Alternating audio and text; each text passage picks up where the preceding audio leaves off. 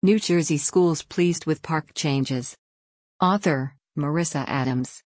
Amidst much concern over the state of standardized testing across the nation, Little Ferry School District in North New Jersey has indicated it is one of several school districts pleased with the recent changes announced to next school year's park testing.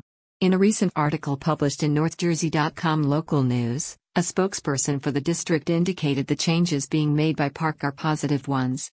In May, the Partnership for Assessment of Readiness for College and Careers announced a major change to the amount of testing students would undergo. Under last year's testing requirements, students faced two different tests: a performance-based assessment, PBA, given once 75% of the year was complete, and an end-of-year, EOY, test given once 90% of the school year was complete. Though this style of testing was aimed to view student knowledge on more than one day of the year, rather than a snapshot day, the amount of time students were expected to be assessed became cumbersome. Many students found their anxiety increased dramatically and their testing stamina waned as the second assessment neared. Little Ferry Board of Education President Nicholas Vitros summed up this concern well in the North Jersey article. "It is somewhat difficult to prepare in March and then go back to the regular curriculum and then prepare again for another test at the end of the year," he said. "It hurts students, as their anxiety builds."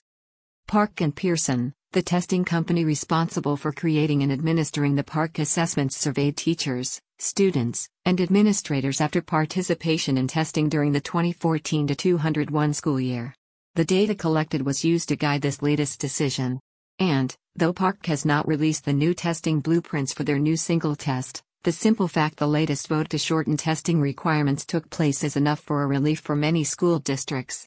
They really listened to the district's concerns, Rachel Carlito, Little Ferry's supervisor of curriculum and instruction, stated.